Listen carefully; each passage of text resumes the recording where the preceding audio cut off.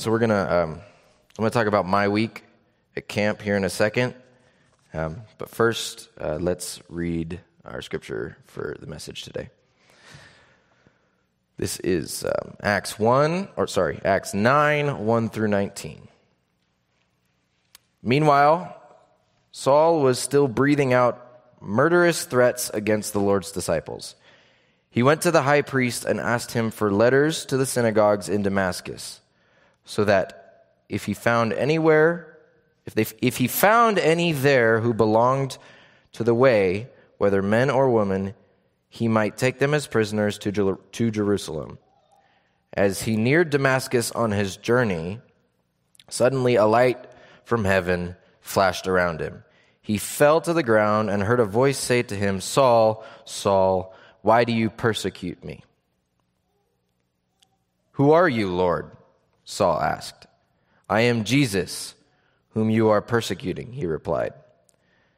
"Now get up and go into the city, and you will be told what you must do." The men traveling with Saul stood there speechless. They heard the sound, but did not see anyone. Saul got up from the ground. When he opened his eyes, he could not see anything. So they led him by the hand into Damascus. For 3 days he was blind, and he did not drink or eat anything. In Damascus there was a disciple named Ananias. The Lord called to him in a vision, "Ananias." "Yes, Lord," he answered. The Lord told him, "Go to the house of Judas on Straight Street and ask for a man from Tarsus named Saul, for he is praying. In a vision he has seen a man named Ananias come and place his hands on him to restore his sight." "Lord," Ananias said, "I have heard many reports about this man and all the harm he has done to your saints in Jerusalem. And he has come here with authority from the chief priests to arrest all who call on your name." But the Lord said to Ananias, "Go, this man is my chosen instrument to carry my name before the Gentiles and their kings and prepare the people of Israel. I will show him how much he must suffer for my name." I'm going to read that one more time. "I will show him how much he must suffer for my name." Then Ananias went to the house and entered it. Placing his hands on Saul, he said, "Brother Saul, the Lord Jesus, who appeared to you on the road as you were coming here, has sent me so that you may see again and be filled with the Holy Spirit." Immediately something like scales fell from Saul's eyes, and he could see again. He got up and was baptized, and after taking some food, he regained his strength. Let's pray. Father God, thank you for this story. Thank you that you called on Saul and you changed his life so that we can now learn from this story in beautiful ways. In Jesus' name, amen. It's a crazy story, and I'm going to dive into it in a second. But firstly, I'll just tell you real quick about my week at Hume Lake. I took this internship to figure out whether I wanted ministry to be plan A. Because in my life, so far, it had always been plan B. I'm going to go do soccer. I'm going to go do theater. Whatever the case is, ministry was not plan A. It was always something that, Pastor Mike just said, "Yeah, you could do that if you wanted." And I was like, "Yeah, okay, Mike, sure." And so I took this internship basically asking God, "All right, I want to know if this is my plan A. Show me." So we get to Hume Lake on the first night, and I'm talking to the director, and he goes, the director of the middle school camp where we're at, and he goes, "You guys need a youth pastor for the middle school camp. Do you have one?" I was like, "No, we don't." And I said, our youth director's over at the high school camp. He's knee-deep in 11 high school boys, so he's not going to be able to come back and forth and oversee what's going on at the middle school camp. And he goes, okay, you do it. Huh? I'm not sure why I didn't expect that, because it makes sense, because we didn't have a youth director, but I wasn't expecting that. And to me, it was clear as day, God saying, all right, you want to know if this is your plan A, you want to know if this is what you want to do for the rest of your life, go do it for a week. Let me know how you like it. And I liked it a lot. So I have come to the realization, it's my plan A. I want to do ministry for the rest of my life. And so it's really cool that I get to preach today, and I'm really excited about it because it's about calling. And I have just recently, in this last week, discerned my call to ministry as well.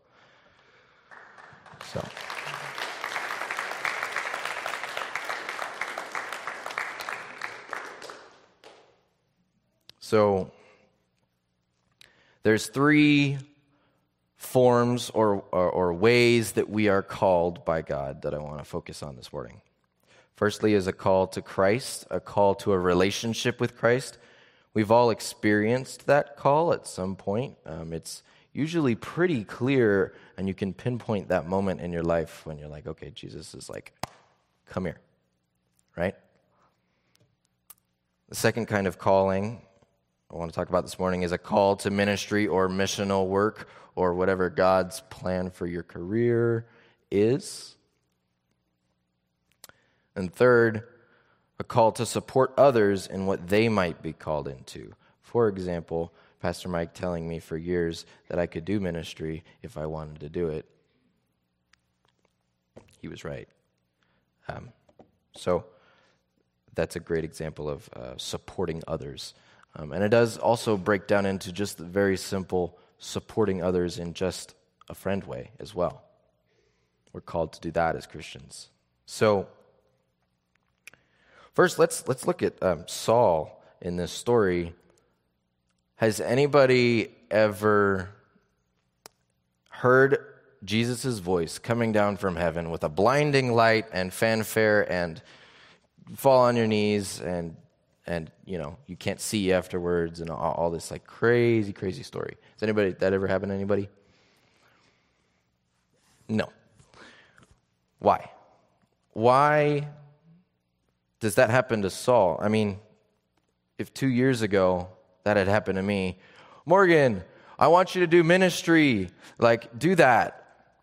That would have been pretty cool for me. But we don't really necessarily have those kinds of experiences, do we? So why is it in this story that he does? It makes sense in this scenario, and here's why. Imagine the lengths one would have to go to convince Adolf Hitler to become a rabbi. That's what this is. Saul was a man who would kill you for being Christian. So this is a complete 180 turnaround. This is a really tall task. The only thing that could convince a man like this to not only give his life to Jesus, but then go out and preach and be this leader in the church is an act of God. An act of God is the only way that this would have happened. So it was necessary that he had this big moment, right? Another thing to think about is why did God choose to blind Saul specifically? We've seen this in a lot of different stories in the Bible where God takes away someone's a certain sense that they might have, or speech, hearing, sight. Why is that? I had an English class, I believe this is my junior year, English teacher, and he had us do a project where you put on a blindfold and you walk around for 24 hours or so completely blind, and then write an essay about how it was. So my experience from that was all I could do was think. The only escape from, this thoughts about who I am and what I was doing with my life and all this was like listening to music, but you can't listen to music all day. So that experience for me, being blind for even just 24 hours, Saul had to do it for 3 days, was that I was just thinking the whole time, just in my head, right? Firmly believe that God wanted Saul to be thinking. And obviously he did some thinking, because after he had this experience, he went out to be one of the, most heard of leaders, Paul, in the church. And secondly, in that thinking, I believe that he was trying to show Saul how dependent on God he was. This is a guy who had a ton of power, did everything for himself, and nobody questioned him. He was in charge. But he had to learn that he was completely dependent on God, even just to walk, right? For me, I experienced this in, I've had a number of different head injuries in my life. And sometimes what happens is I can get into this sort of fog, and it doesn't really feel like I'm driving the car, so to speak. And it makes it difficult to teach on a Wednesday evening, that kind of thing. So we had a lock-in about 3 months ago, and we had the students have a midnight church service because we were staying overnight at the church. And Bo asked me, "Do you want to teach?" I was like, yeah, I want to teach. I did not, however, think ahead.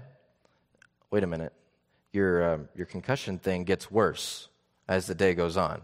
And the later it gets and the less amount of sleep you have, the more you feel foggy and you don't know what you're doing, and right?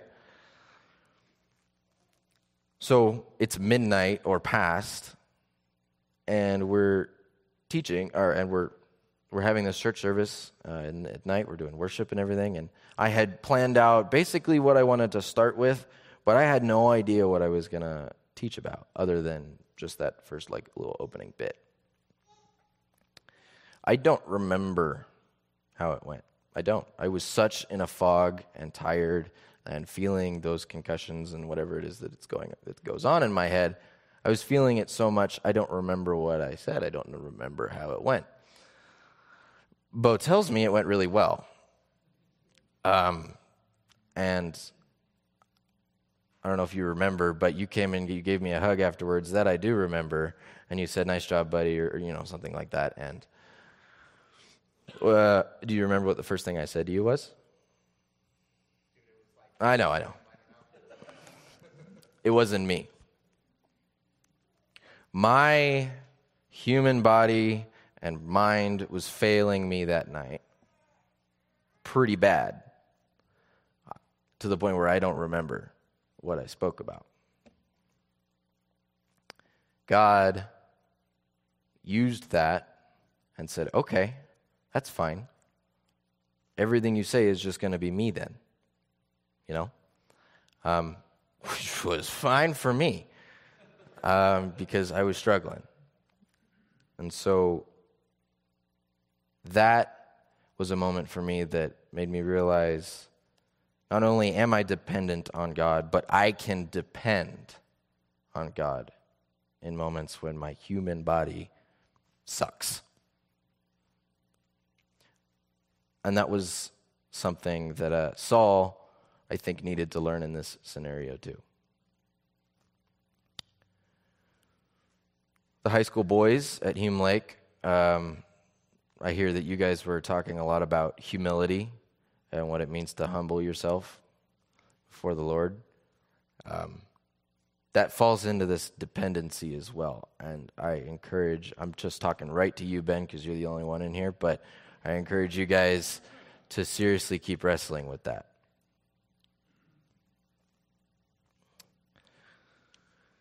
In contrast to Saul's crazy big experience, Ananias has quite the different experience. Ananias has an experience where he is called to support another in what they might be called into. And I'm going to reread verse 10 through 16. Now there was a disciple at Damascus named Ananias. And the Lord said to him, "Ananias," he said. "Here I am, Lord." And the Lord said to him, "Rise and go to the street called Straight, and at the house of Judas look for a man of Tarsus named Saul. For behold, he is praying, and he has seen a vision. A man named Ananias come in and lay hands on him so that he may regain his sight." But Ananias answered, "Lord, I have heard from many about this man, about how much evil he has done to your saints at Jerusalem.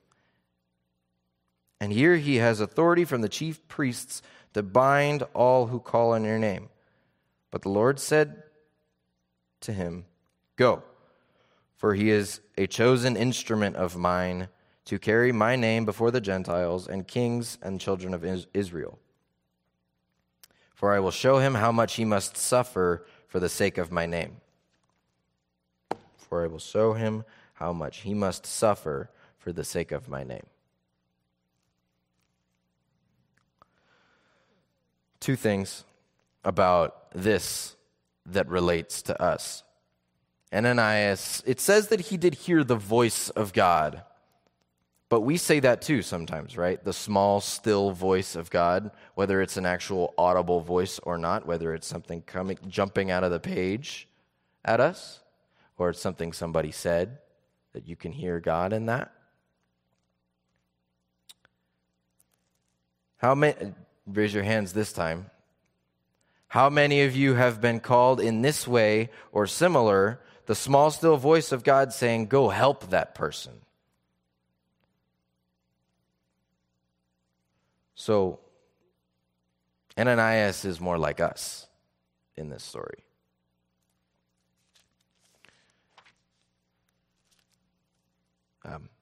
Something I wanted to touch on here is that he's called to do something he's super uncomfortable with.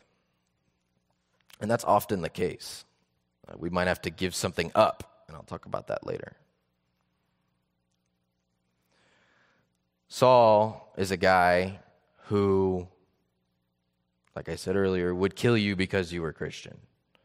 And Ananias is going, "God, so you're telling me you want me to go to the guy who will kill me because I'm Christian and pray for him and tell him Jesus sent me? Are you sure? That seems like a terrible idea." But that's what he was supposed to do. That's what he was called to do in that moment. That's the kinds of things that we are called to do. The youth group, we used to go on Center for Student Missions. Ben, did you ever go on one of those? No. I didn't get the privilege to go on any of them either. Sometime ask Jeff if you'd like to hear about them. They're really cool. And some of the stories I would hear about it would be, let's go into the Tenderloin in San Francisco and feed the homeless, whilst also avoiding people who are shooting heroin on the street, and stuff like that. So these things that we are called into that we are super uncomfortable with. For me, with ministry, I wouldn't say I'm super uncomfortable, but it's an anxious feeling because I don't know what I'm doing. So then I have to depend on God like I did earlier. or like I said earlier. So then, how do we respond to something like that, where it doesn't necessarily fall into what we think our plan is, or you have to give something up in order to answer that call? How do we respond? Well, obviously, yeah, I'll do it, God. Cool. Have a great rest of your morning. Just kidding. Don't raise your hands this time. These next questions are not from me. They're from God.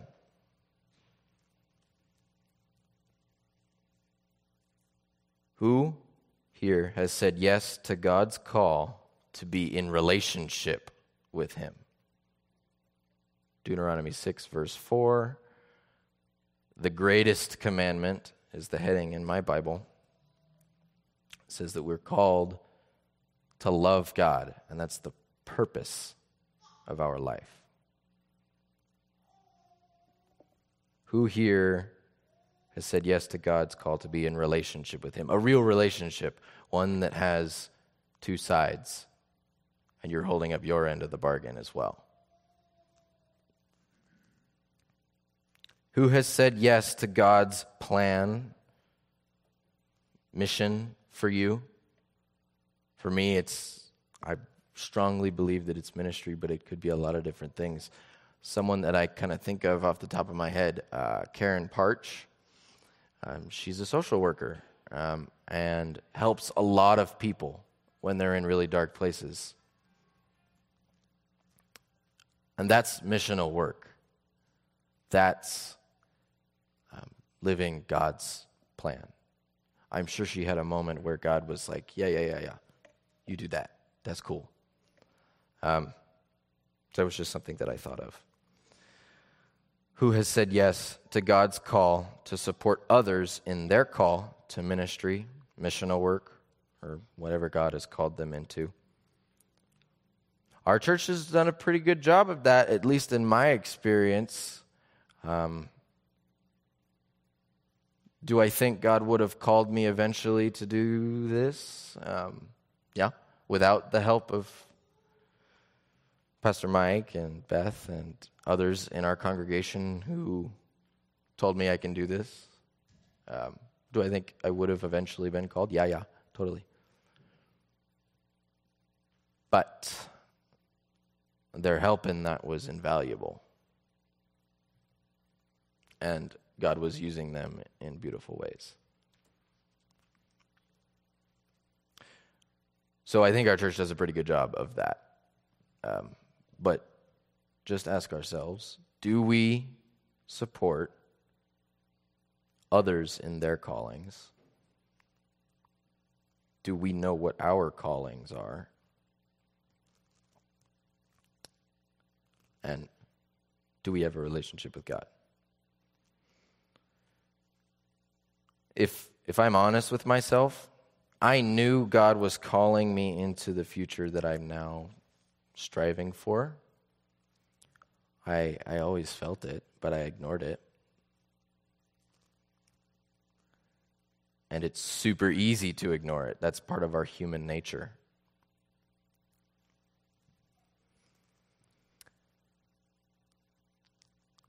And secondly, this idea of sacrifice, something you might have to give up, that makes a decision to strip away what your plan is and to just go with what God's plan is, sometimes very difficult. For me, I had to give up a relationship that I had for a few years, somebody who was very close to me, and I wouldn't be able to be successful with that person in this plan. And that hurt, and it was very difficult for me to do. And yet, it was also a very, very clear decision and something that I believe God was also calling me to do, as well as going into ministry. When I think about why did I ignore it? When I think about it, it's kind of crazy because, the thought of it being scary is one thing. I'm inexperienced. I don't know what I'm doing, right? It's a kind of a difficult spiritual journey. But I have the most powerful support system in the universe to do this. So why was I scared? Well, maybe I thought I could have more fun doing something else. It was more comfortable, easy. I love musical theater. I'll always love musical theater. It's a passion of mine, but it's kind of easy in some ways. I am enjoying this internship more than anything I've ever enjoyed. I got to have this beautiful experience at Hume Lake and then come back and then live it. I'm doing right now, at least for the summer, what I want to do for the rest of my life. So, in a lot of ways, it's super cool and it's easy for me to feel strong about the decision I've made because I'm living it, right? But it's not always that easy. Most of the time, you got to work for it and try to figure it out, which is the unfortunate part. So, as we leave this afternoon, ask ourselves, what am I called into? Where am I called to be? And who am I called to be with? Not easy things to discern at all. And yet, part of this calling is that God calls us to discern what these things are. So, I'm going to ask the questions one more time. What am I called into? Where am I called? And who am I called to be with? And if you ask God these questions enough times and be persistent and show him that you really want to know, he'll tell you.